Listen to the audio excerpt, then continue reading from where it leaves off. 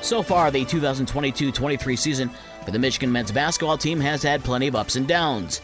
The Wolverines have struggled in their non-conference slate, but they're currently unbeaten in Big Ten play. That trend continued on Wednesday night when Michigan faced Penn State at Chrysler Center. Hunter Dickinson had 17 points and Jett Howard had 14 in the Wolverines' 79-69 win over the Nittany Lions. Michigan is now 4-0 in Big Ten play and now prepares for Saturday's game at Michigan State at the Breslin Center. On the women's side yesterday, the three Michigan MAC teams were all in action. It was Toledo over Western Michigan, 71-53. Central picked up a 79-62 win over Northern Illinois, and Eastern knocked off Miami of Ohio, 68-67. In the NBA, the Detroit Pistons, believe it or not, pulled off the season sweep of the defending NBA champion Golden State Warriors. Saddiq Bey hit the game-winning three-pointer as time expired to give the Pistons a 122-119 win over Golden State. Detroit had 6 players in double figures, led by Bojan Bogdanovic with 29. Jalen Durant had 18, and Bey had 17. Detroit won the first game with Golden State 128-114 the day before Halloween back in Detroit. Kevin Durant led Brooklyn with a game-high 44 points, but it wasn't enough, as the Bulls beat the Nets 121-112 in Chicago last night.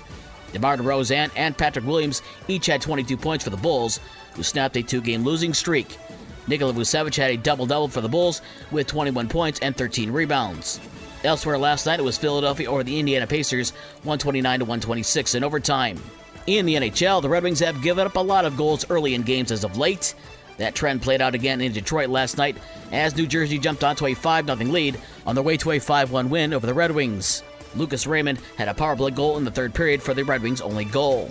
NFL fans and even people in general are continuing to show their love and support for Buffalo Bills defensive back DeMar after his cardiac arrest on the field on Monday night.